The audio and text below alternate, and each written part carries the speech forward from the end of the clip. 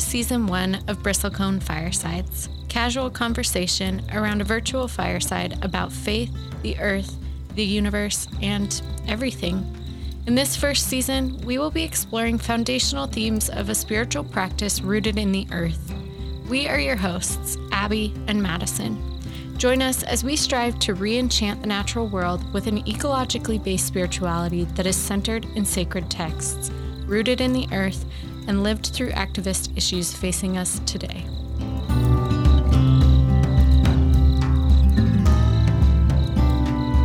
and preserve the campfire friends aesthetic that if we were, had s'mores and stuff, it's like, hey, we're talking about death, but also could you pass the marshmallows? Cool.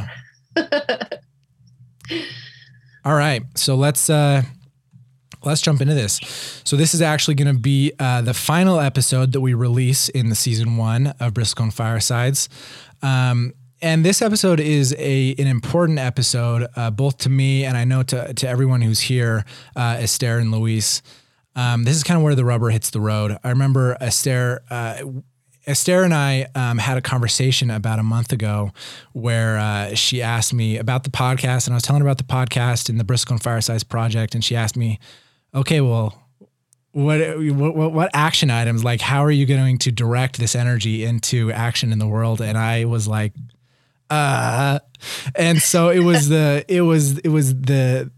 the reality is that I have my head in the clouds all the time, right? I miss the forest. I miss the trees for the forest all the time. And so this conversation will be about activism. It'll be about how do we take these things that we've been talking about in the entire season, and how do we apply them to the world, and how do we live our own faith into the world in a way that is good and can change it. I don't know if this is something like a little saying that I made up or if something that I read or heard somewhere. It's probably that I heard it somewhere, but I like to think that I made it up. But I like to say that if your faith isn't good for something, then it's good for nothing. So that's kind of what I hope to get across in this episode is that I personally try and live a faith that is engaged in the real world.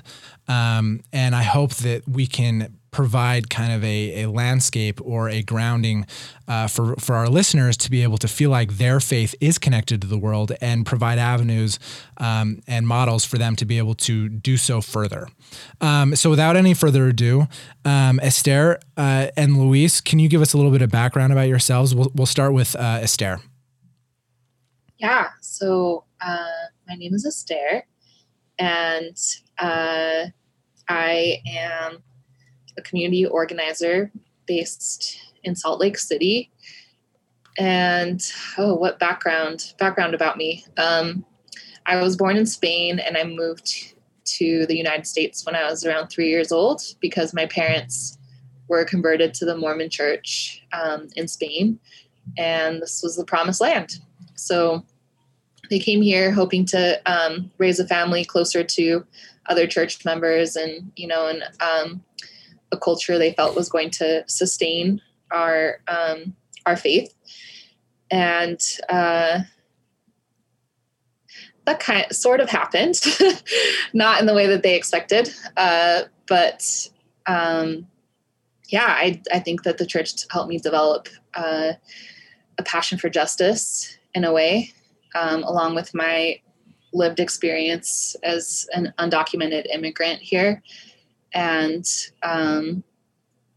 now I'm not an active member of the church, but I do have a variety of spiritual practices and my activism, which has mostly been happening through racial justice, migrant justice, and more recently climate justice,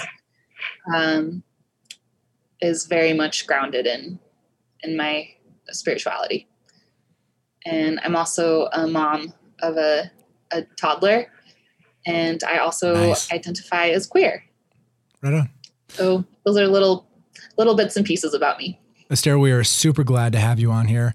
Esther and I have worked together on a number of campaigns in the work that I do with SUA and the work that she does. And so we're super glad to have her. Luis? Yeah, my name is Luis. I'm born originally from Los Angeles, but I actually grew up in Guatemala, in a little stripe of Guatemala that actually touches the Caribbean, and lived there until I was 14 years old.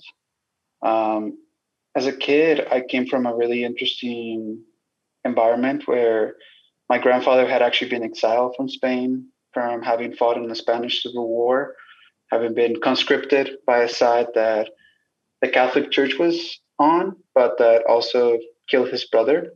And so there was a lot of anger towards the Catholic Church that I saw as a kid. And also, I became Catholic as a kid. And I remember learning about the love of Jesus and eventually leading to being in a parish in Puerto Barrios, Guatemala, where we had a fiery Spanish priest that would talk about questions of justice and morality and goodness. And so my family migrated here when I was around 14, and we went to a Catholic church here. It was very different. We did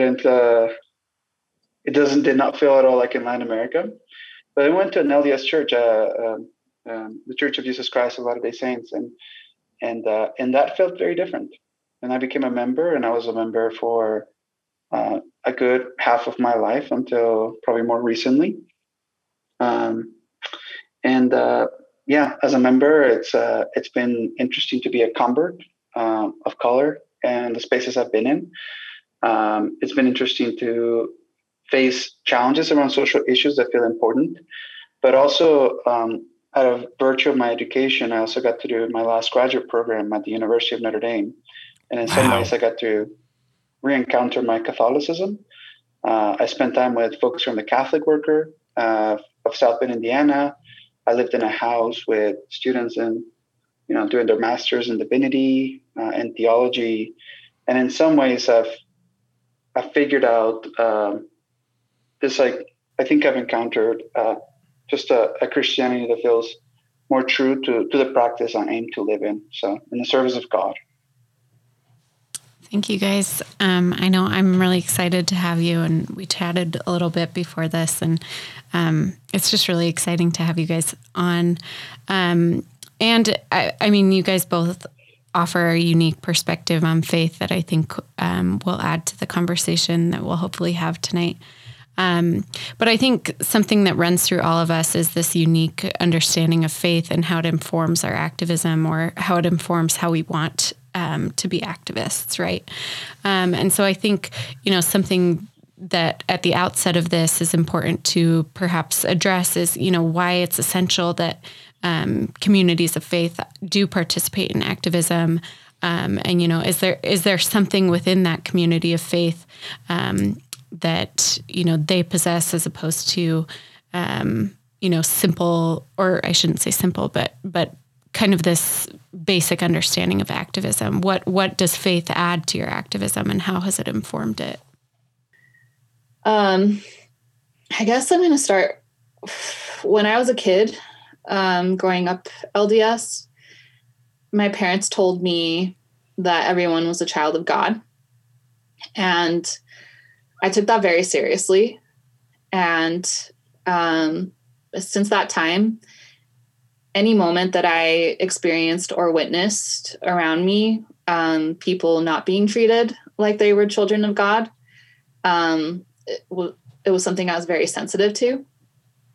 And I just had this very strong sense of fairness that was tied up in that. And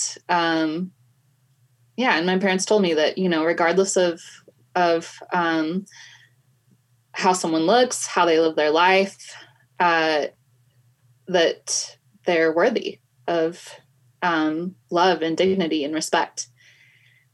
And my own parents didn't always live into that. I certainly haven't either. But for me, that feels like it's the core of most religions and most spiritual practices is this idea that everyone is divine, that all life is sacred. And that's kind of like the core of for me, activism is as well. It's seeing that in everyone, and then the barriers that are created by our society, our culture, our policies, politics,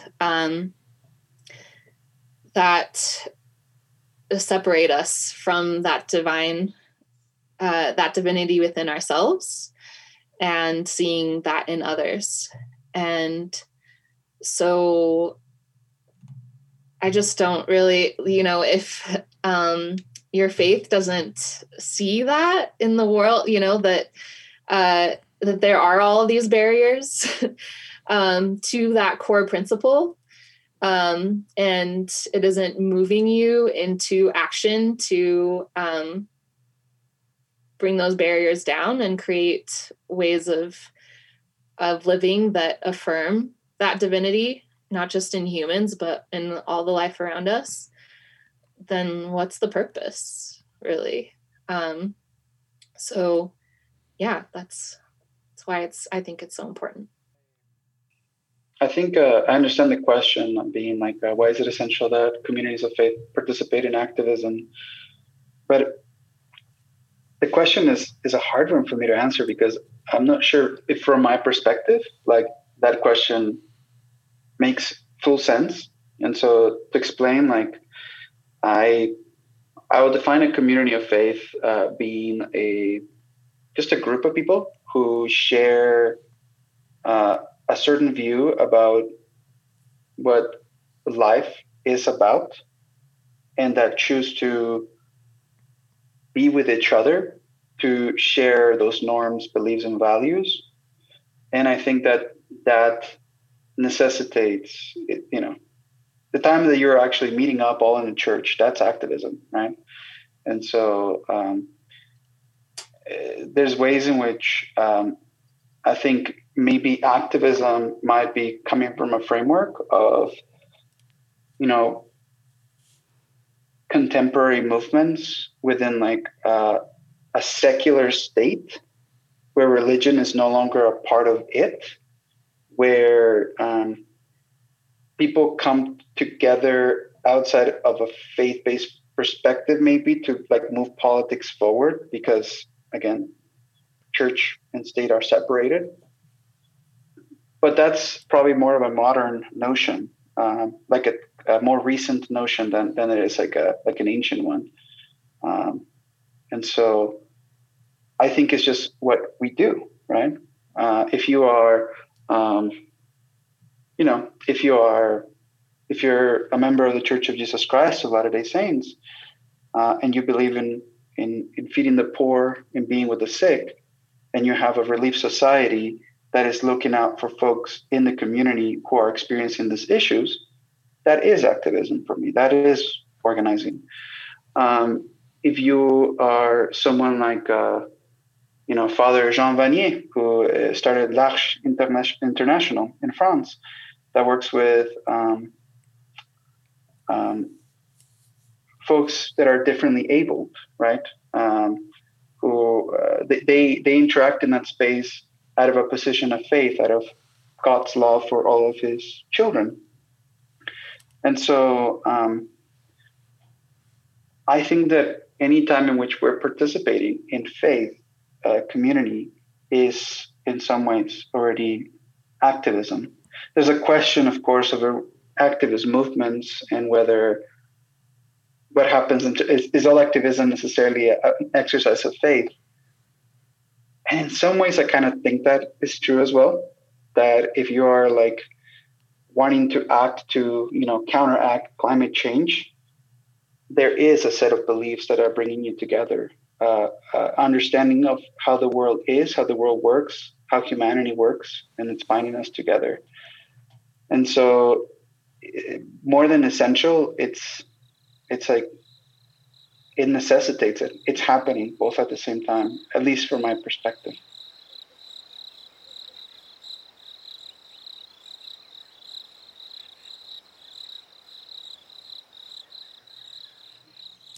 No, I love that.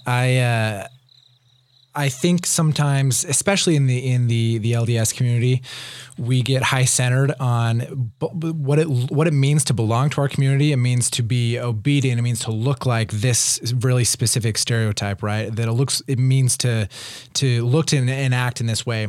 And I love, Luis, that you said that, and Esther, in both of your responses, it's my faith is activism already, because by being a Christian, I am mandated to take care of the poor and the marginalized in my community. And so the practice of my faith is already activism. I completely resonates with me. And Luis, something that I heard in your response was that in some way is all activist work spiritual work. So that's something that I want to tease out a little bit with us. Because maybe it isn't, maybe it is. But I know that some of the best activists that I've known in my work with SUA have had some kind of a spiritual grounding. They've been rooted in some kind of a spiritual practice. And I know that informs their own activism greatly. And so I want to ask the question to all of us: do you think a spiritual life is a natural outgrowth of activist work? Like, is it a chicken and egg kind of thing, or is it that the two kind of grow together, activist work and a spiritual life? Anyone who has thoughts can talk first. That's a big question, I know, so maybe chew on it.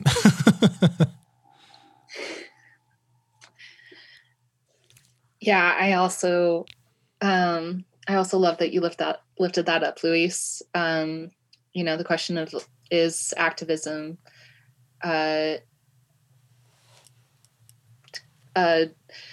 move towards faith? Because I really think that to be an organizer and an activist, regardless of what spiritual community you come from or not, what religious community you're in or not, it is an act of faith. And it's interesting because I've had this conversation with a lot of friends, and I have spent the past, not this past couple of years, but before that, I was working for a multi-faith seminary that my job was to support a digital organizing platform where all of these different progressive faith groups would use it for different issues. And my job was to help them communicate about their campaign to, on social media and email lists and all of that. And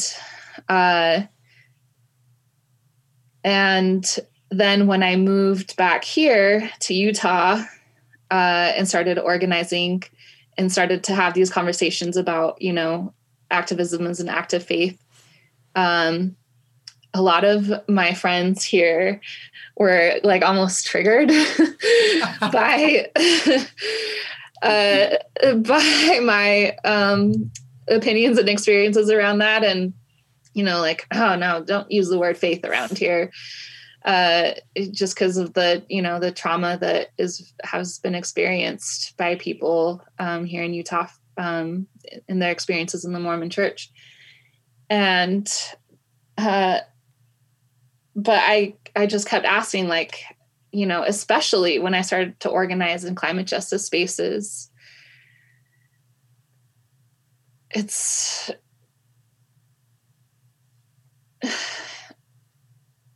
the way that we work is so, you have to have this long view, because we have this this expansive vision of what we feel the world needs to be and how people need to be treated.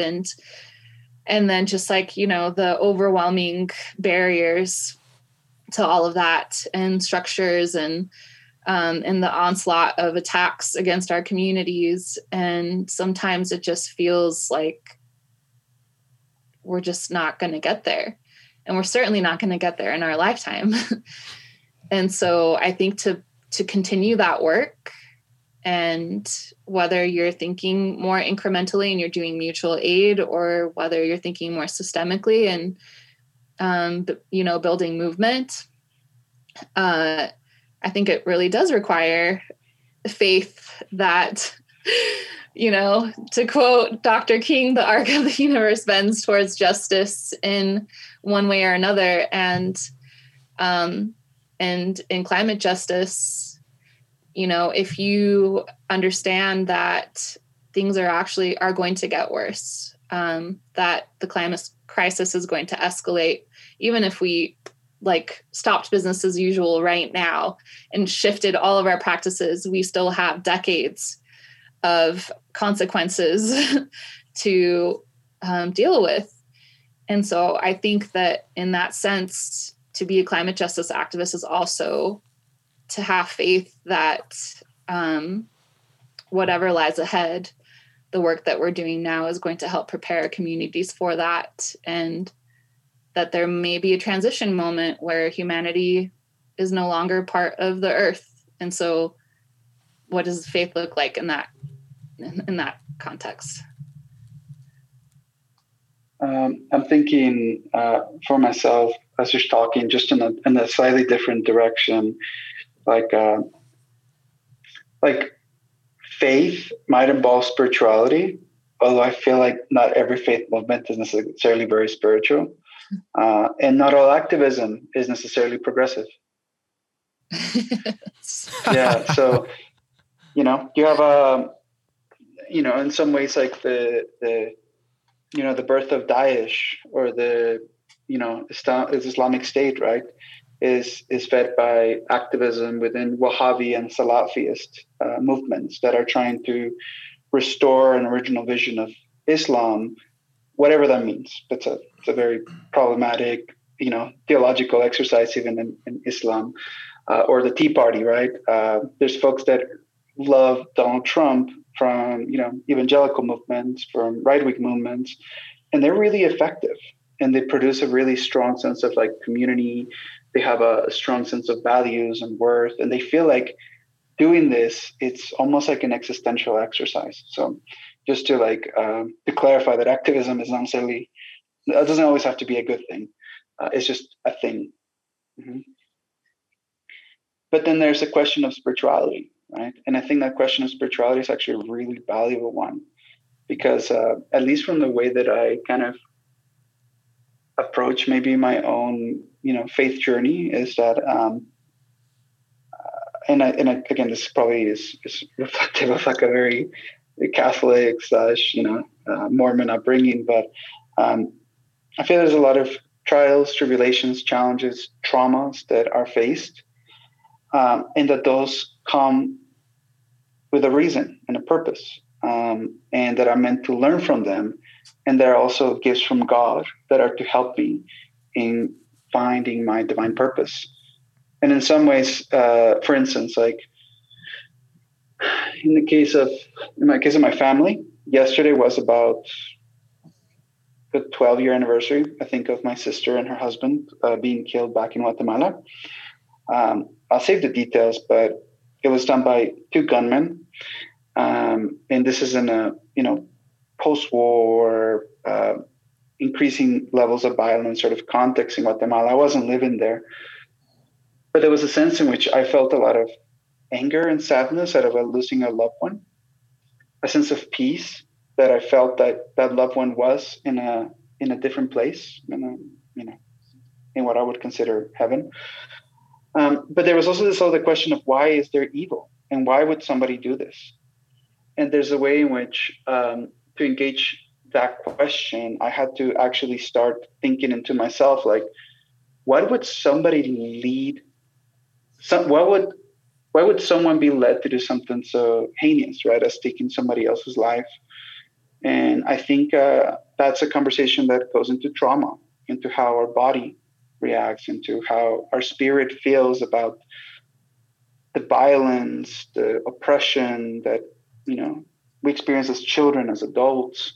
And then in a way that sometimes some of these acts become natural consequences out of the environment in which we've been raised.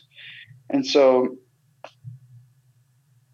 I often see like a cycle of trauma consistently happening, where it feels like I experience now this trauma. Now I'll have this anger in my soul, and I will want to find vengeance and then take it on someone else, which then that person will experience harm, and then they will experience trauma, and they will be angry and felt like something hasn't really been fully addressed. So they'll take it out on somebody else. And so spirituality is almost a practice of like, what the hell is happening here? Yes. And like, how did we get here, and how do we understand what's happening? And for me, in my case, I saw it as human beings being children of God that have had faced challenges, and that God has a plan and a purpose for them. But for me, mine would be to forgive and to heal.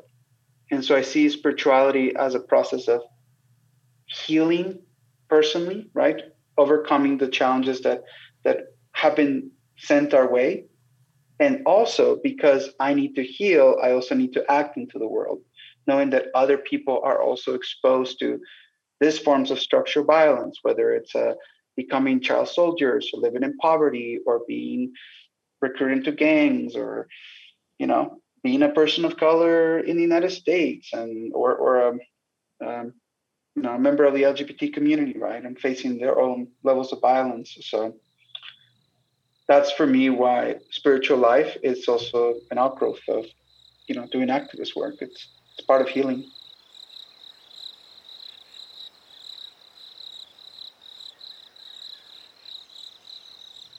Excellent. Thank you, Luis, for sharing. I have so many thoughts and so many good questions. Abby, do you have any thoughts?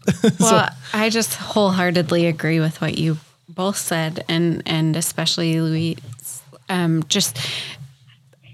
Understanding that spirituality and faith offer kind of a perspective of hope rather than simply, removal from the situation, or perhaps continuing on in that kind of cyclical nature of trauma, like you said, healing, but also just this idea that there's something better to be offered through spirituality than simply without it, I guess. And what that spirituality looks like may be different for everyone, but that it can be a position, it can put you in a position to have more hope, or perhaps have that opportunity to heal, as opposed to simply just, the opposite of running yourself into the ground, or not being able to kind of carry on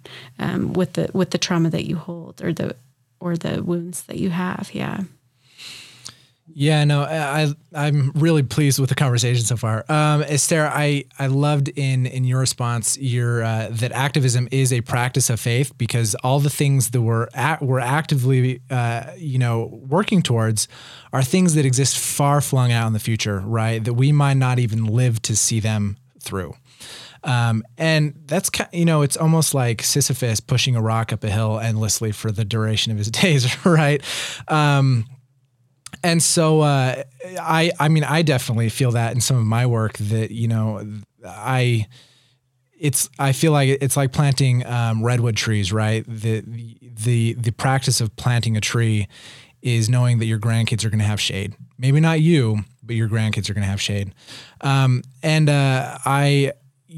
Something that I think I wanted to ask about is, and I'll try and tease it out more.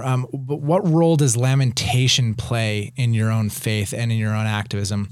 And let me kind of foreground that a little bit. I know in the Christian tradition, the image of Jesus crucified and of being wounded, right? That when he's resurrected, after he was crucified, he implores people to touch his wounds. And then that's the transformational moment, is that when they touch the wounds in his hands and in his side, that's when they are like, oh my gosh, I feel like I'm remade.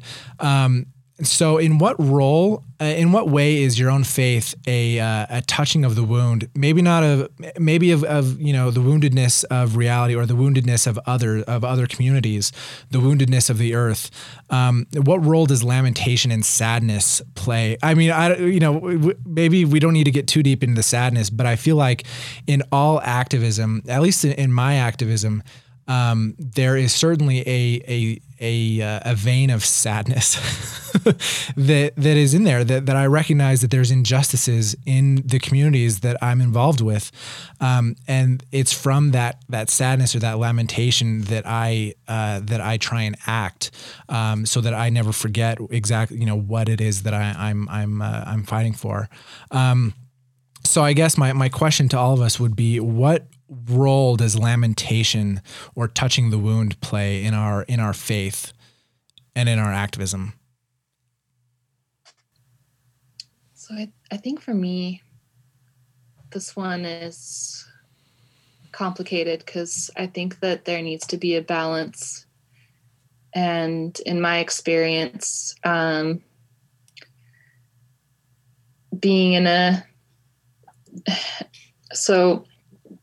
I first came out as undocumented, I kind of felt like I had to tell this sob story about myself in order to move people into action. And shortly after, I started to organize in the Sanctuary movement, which is a movement that was, it goes back, centuries, but here in the United States, it started up again in the 1980s to provide sanctuary in churches for migrant refugees. And then it kind of started up again more visibly a little less than a decade ago. And basically faith leaders and faith communities taking in folks who were resisting their deportation and claiming sanctuary in churches and housing them for, so some folks have been in sanctuary for years, including in our own community. And when I first started organizing with the Sanctuary movement, it was very, and it still is in a lot of ways, but very had this white savior narrative around it. And it was about, white people and white pastors, usually men, doing this radical act of resistance. And the stories that we were telling were just very trauma-based stories, highlighting the very real injustice and the very real violence that people were facing and had experienced. And across, even in other issues that I was working on, that was just you tell this story that's going to help people touch the wound and move them into action. And that just didn't feel good to me. I felt like in telling my own story, I was leaving out so much complexity. And so I was leaving out all the pieces of me that had helped me survive. I was leaving out the people and community that had lifted me up and supported me. And I felt like we were leaving that out of a lot of people's stories. And there was a moment where I went down to Arizona, where it was kind of at the time, kind of the center of the sanctuary movement. And there were a lot of cases in that area. And I met some of the folks who were in sanctuary and was doing some communications trainings and stuff. And after that experience and like hearing directly from them, it just felt like we needed a reframe. And yeah, it was great because we started telling stories that we started just lifting up people telling their own stories, first of all, not filtered through like, the people who were supporting folks, letting people speak directly for themselves. And it became an empowerment narrative where people were doing this radical act of resisting their own deportation and choosing to go into sanctuary, which is like such a huge sacrifice. It's like one thing to have a community show up and provide like meals and housing and all of that. If you have enough people, it's not really that big of a sacrifice for a whole community to do that. But for the person who is in sanctuary, like, especially for years, I mean, it's like prison, really, and all the things that come with, the mental health obstacles and the isolation and all of the things. And so to do that is just huge. And so I think that I am in a space right now where I'm really trying to create space for more holistic stories and also more holistic movement spaces where we are touching the wound. We're getting into the shadow work and we're also balancing that out with narratives that empower us and tell the truth of how we've survived in this moment and who supported us through that and what could be if we start to imagine and ask for bigger things and get, more bold in our actions.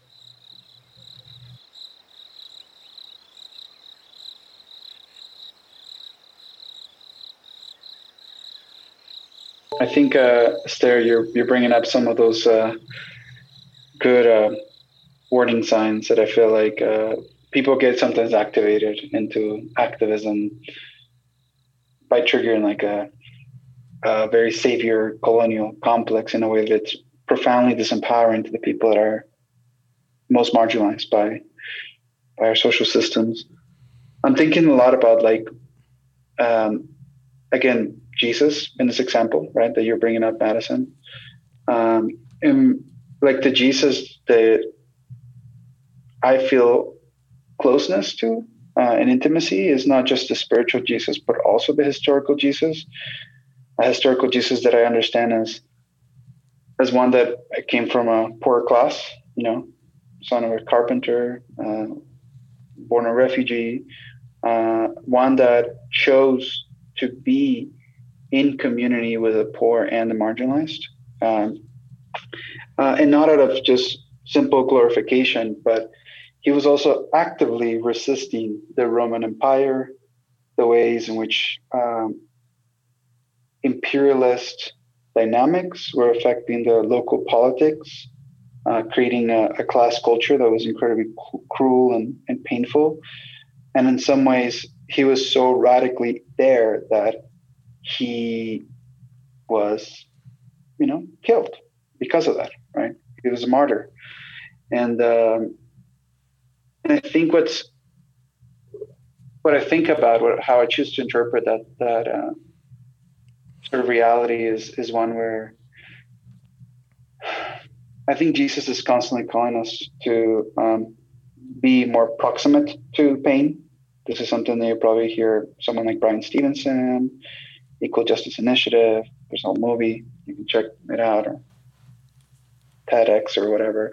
But that proximity to being proximate to pain, right? Like when we're saying like touch my wounds, to me it's like look at the outcome of the society in which we've chosen to live in which we've chosen to consent, that has in fact caused this pain, and I'm one of you, right?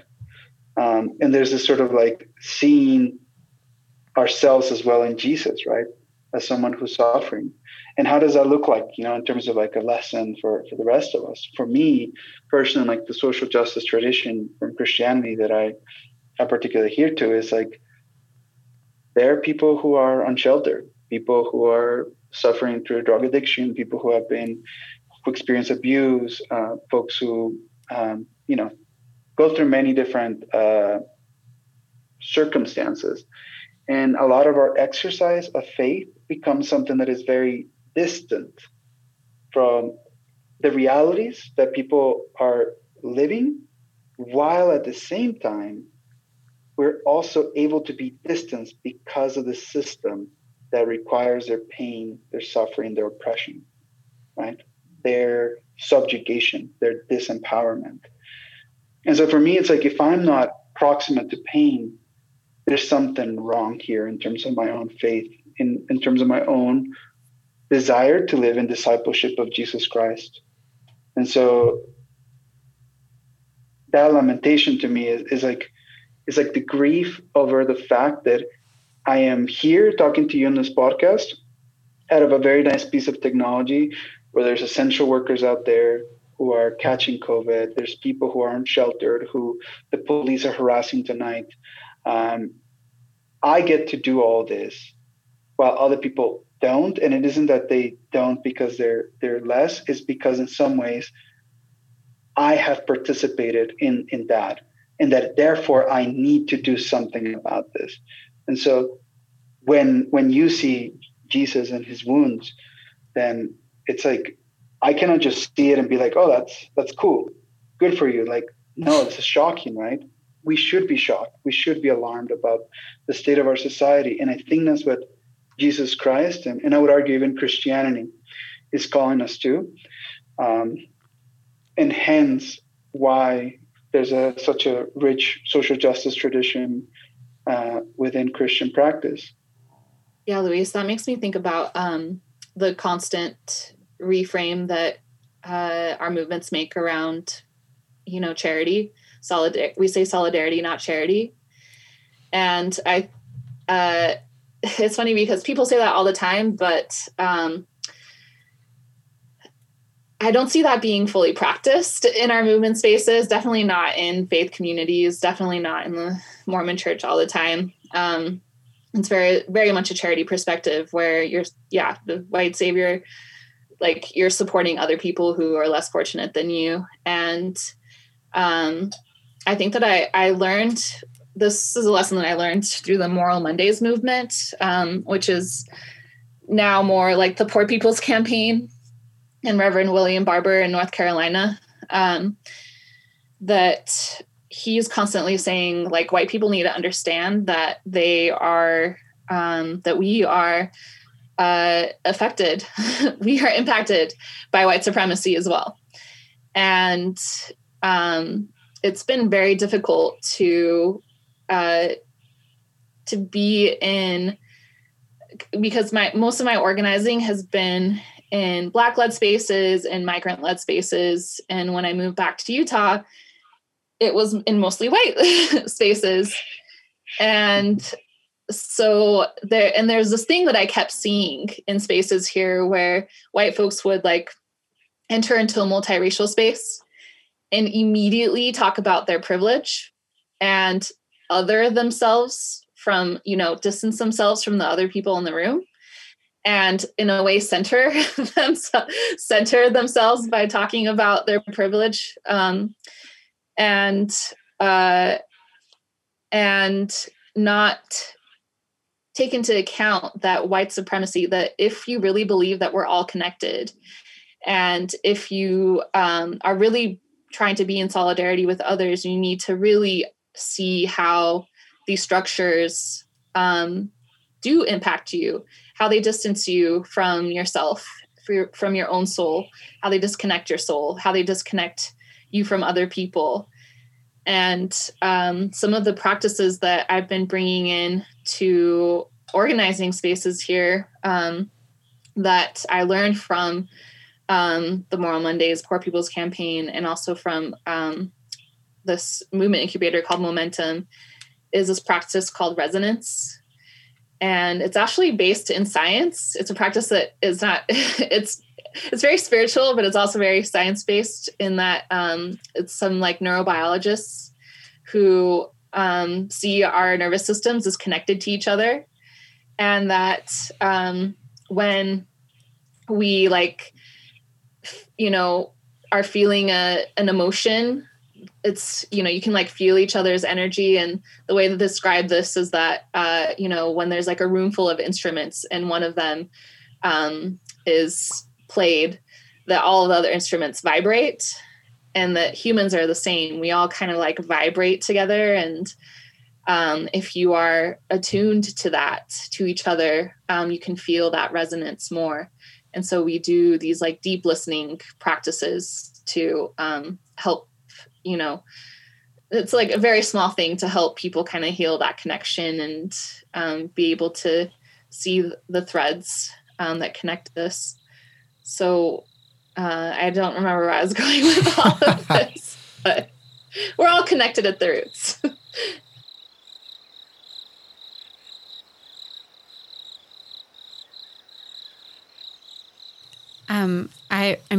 I really love what both of you have said, and especially that idea of kind of connectivity between, people. And I think something that kind of goes back to, what both of you were saying, just that individuals, I think, often don't like to sit in discomfort. I think, a lot of why we don't listen to each other or why we don't practice solidarity, we practice charity, is because engaging in that, healing with someone else requires that we accept some of that discomfort, right? And that pain, obviously. And that is really hard to do. I think in some ways it positions us to, have to open up our own wounds, right? But I think that's exactly what Christ asks us to do, mourn with those who mourn, comfort those who stand in need of comfort. And so in some ways it's really disappointing that we aren't better at it because it's what we're asking or asked of, and that it's required of us. Right. And so I think probably most of what we could do is listen and listen and engage with other people. So I love that idea of deep listening, and kind of experiencing the vibrations between one another, because that discomfort is so necessary to understanding how people need to heal and how to understand people's perspective beyond your own. Because if you're constantly projecting yourself onto them, you're never going to be able to allow them to heal or even understand why they're in need of healing, right? So that idea of, coming in with your privilege announced, as opposed to allowing people to, engage and share in that space, just shuts that door to healing, shuts that door to, experiencing Christ-like love or Christ-like healing. Excellent. This is something that we've talked about a lot during this season, is that radical connection we all have with each other, is the kind of the oneness of all reality that's kind of rooted in, Esther, you mentioned at the beginning, our own divine blueprint that we all share, right? That we're all children of God. And that in one of the previous episodes that we recorded, that kind of divine DNA is shared with all of reality. It's not just a human thing. It's something that's shared with, especially if we're talking LDS scripture, as well as, Buddhism or Taoism, is that kind of divine oneness pervades throughout all matter, for like trees to rocks to animals. And so I think what has been important throughout the recording of this season is a reframing of our own identities away from just our own one self, and expanding our notion of self to include much more, to include our neighborhood, our community, and to include even the non-human world. And Esther, I really loved the word that, solidarity that you bring in, because I'm captured by this idea of radical solidarity I think what faith means is, if we take it back to its kind of, original meaning, it's, rather than just believing in something that you can't see, faith is fidelity. To be faithful to something is to be loyal to it. And Luis, you brought up that in the life of Jesus, God demonstrates very clearly where God's loyalties lie. God's loyalties lie with refugees. God's loyalties lie with the wounded and the sick and the most marginalized of us. I mean, we're 3 days from Christmas right now as we're recording this, and there's almost no better image than the baby Jesus being born in a stable because he was as low as, I know we like to kind of talk about it in this kind of cosmic sense of it's, the condescension of God that's so great coming down into this little thing, but it actually is meant to be a demonstration to us of where our own loyalties ought to lie. Our own loyalties as individuals, as members of this community, ought to be with the most marginalized and ostracized and alienated among our own communities. So I want to kind of tease out what exactly the difference is. We've kind of talked about it a little bit, but I want to kind of paint a picture of what radical solidarity looks like in response, versus just service or charity. And what is the lived difference between those two ways of doing, some of the same stuff? Whether or not it's just a shift in energy and how we're doing something, or whether or not the actions that we take shift when we reframe our perspective away from just doing good things in our neighborhood to being, I'm in solidarity with all things and with the most marginalized in my community. It was a huge thing that I just spat out. So chew on it for a little bit. But in essence, let's talk about the difference between radical solidarity and service and charity. I'm just trying to think about where to ground this. I feel like when you were sharing, Esther, about that point of sometimes opening up with your white privilege or your whatever your privilege is, in a way that it actually recenters work and what the conversation around you, but not around the people that have experienced the most challenges. I feel like being a good activist on solidarity just starts with acknowledgement, but the really radical work is, how do I stop being the narrator of what's happening and actually decenter this and not take away from the voices and experiences and the stories that are being told. And so that's just one thing that is coming up for me around how if Jesus would have gotten to write his own biography, as opposed to having folks write it 100 years later under in the middle of a very political movement, facing all this persecution, I wonder if he would have been I'm the illest. Look at me. I'm popular now. I'm curing the sick. would he be doing humans of Israel, right? Or Israel Palestine? I can see it now. Judea, whatever it is. I don't know. The other thing I'm just thinking, so if we end up really living in radical solidarity, then what does that look like, right?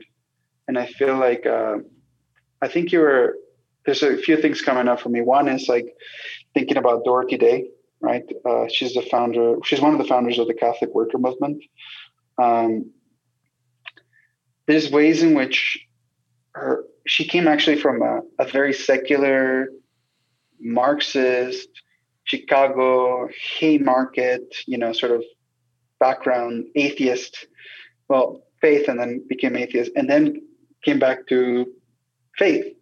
And something that was very important for for Dorothy Day is, how do we live closest to those that are most affected by how we're choosing to live? And there's this like living in closeness, living in likeness, but also there's another like a movement around that space, the Catholic Peace Fellowship, that has made a decision, like people in the Catholic Peace Fellowship, to like not pay taxes, right? Like they literally earn enough money so they don't actually have to pay taxes into the government, so it doesn't go into the machinery of war that is killing so many people, right?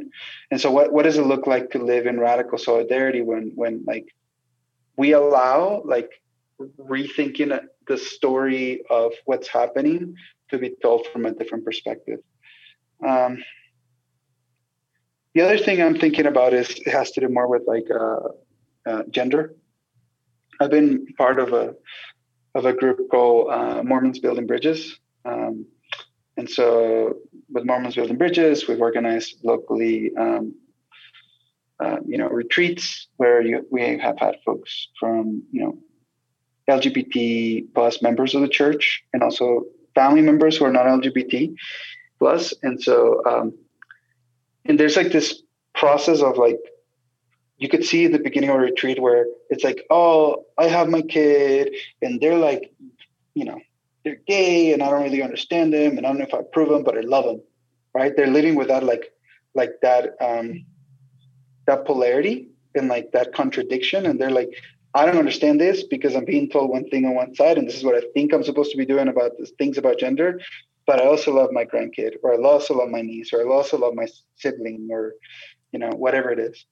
And the process of it ends up like engaging, like thinking as well about gender, right? And how gender also affects us and how we think about like, what does it mean to be a man? What does it mean to be a woman? What does it mean to be straight? What does it mean to be non-straight? What does it mean to be queer, right? And that the fact that there's like norms and roles that we do come with, but that also affect us all. And in some ways, like understanding how we're just different, not better, but we're all children of God, like that really unleashes things for people. And I feel like what's been most helpful for me as a cis hetero male has been to notice how the things that are oppressing both women and members of the LGBT plus community within Christian congregations has also been a thing that has been oppressing me, right? The very patriarchy that has thought that I can only be like, for me to live my role of being Christian man, I have to work, provide, be a warrior. I only have certain level of feelings that I'm allowed to express and to really stay on in complexity, and that's it. And women, well, their job is to be divine mothers and like, do the emotional labor for everybody. And so, this is me, of course, like ranting a bit, but the point there is like that recognition, like not just like, oh, I'm pro-gay, or I'm pro this, I'm pro that, like actually recognizing how there's these structures that are not allowing us to be fully human, and actively working to like rethink and reimagine so that we don't actually have to go back to the pro and con, but actually just live into a new imagination, a prophetic imagination.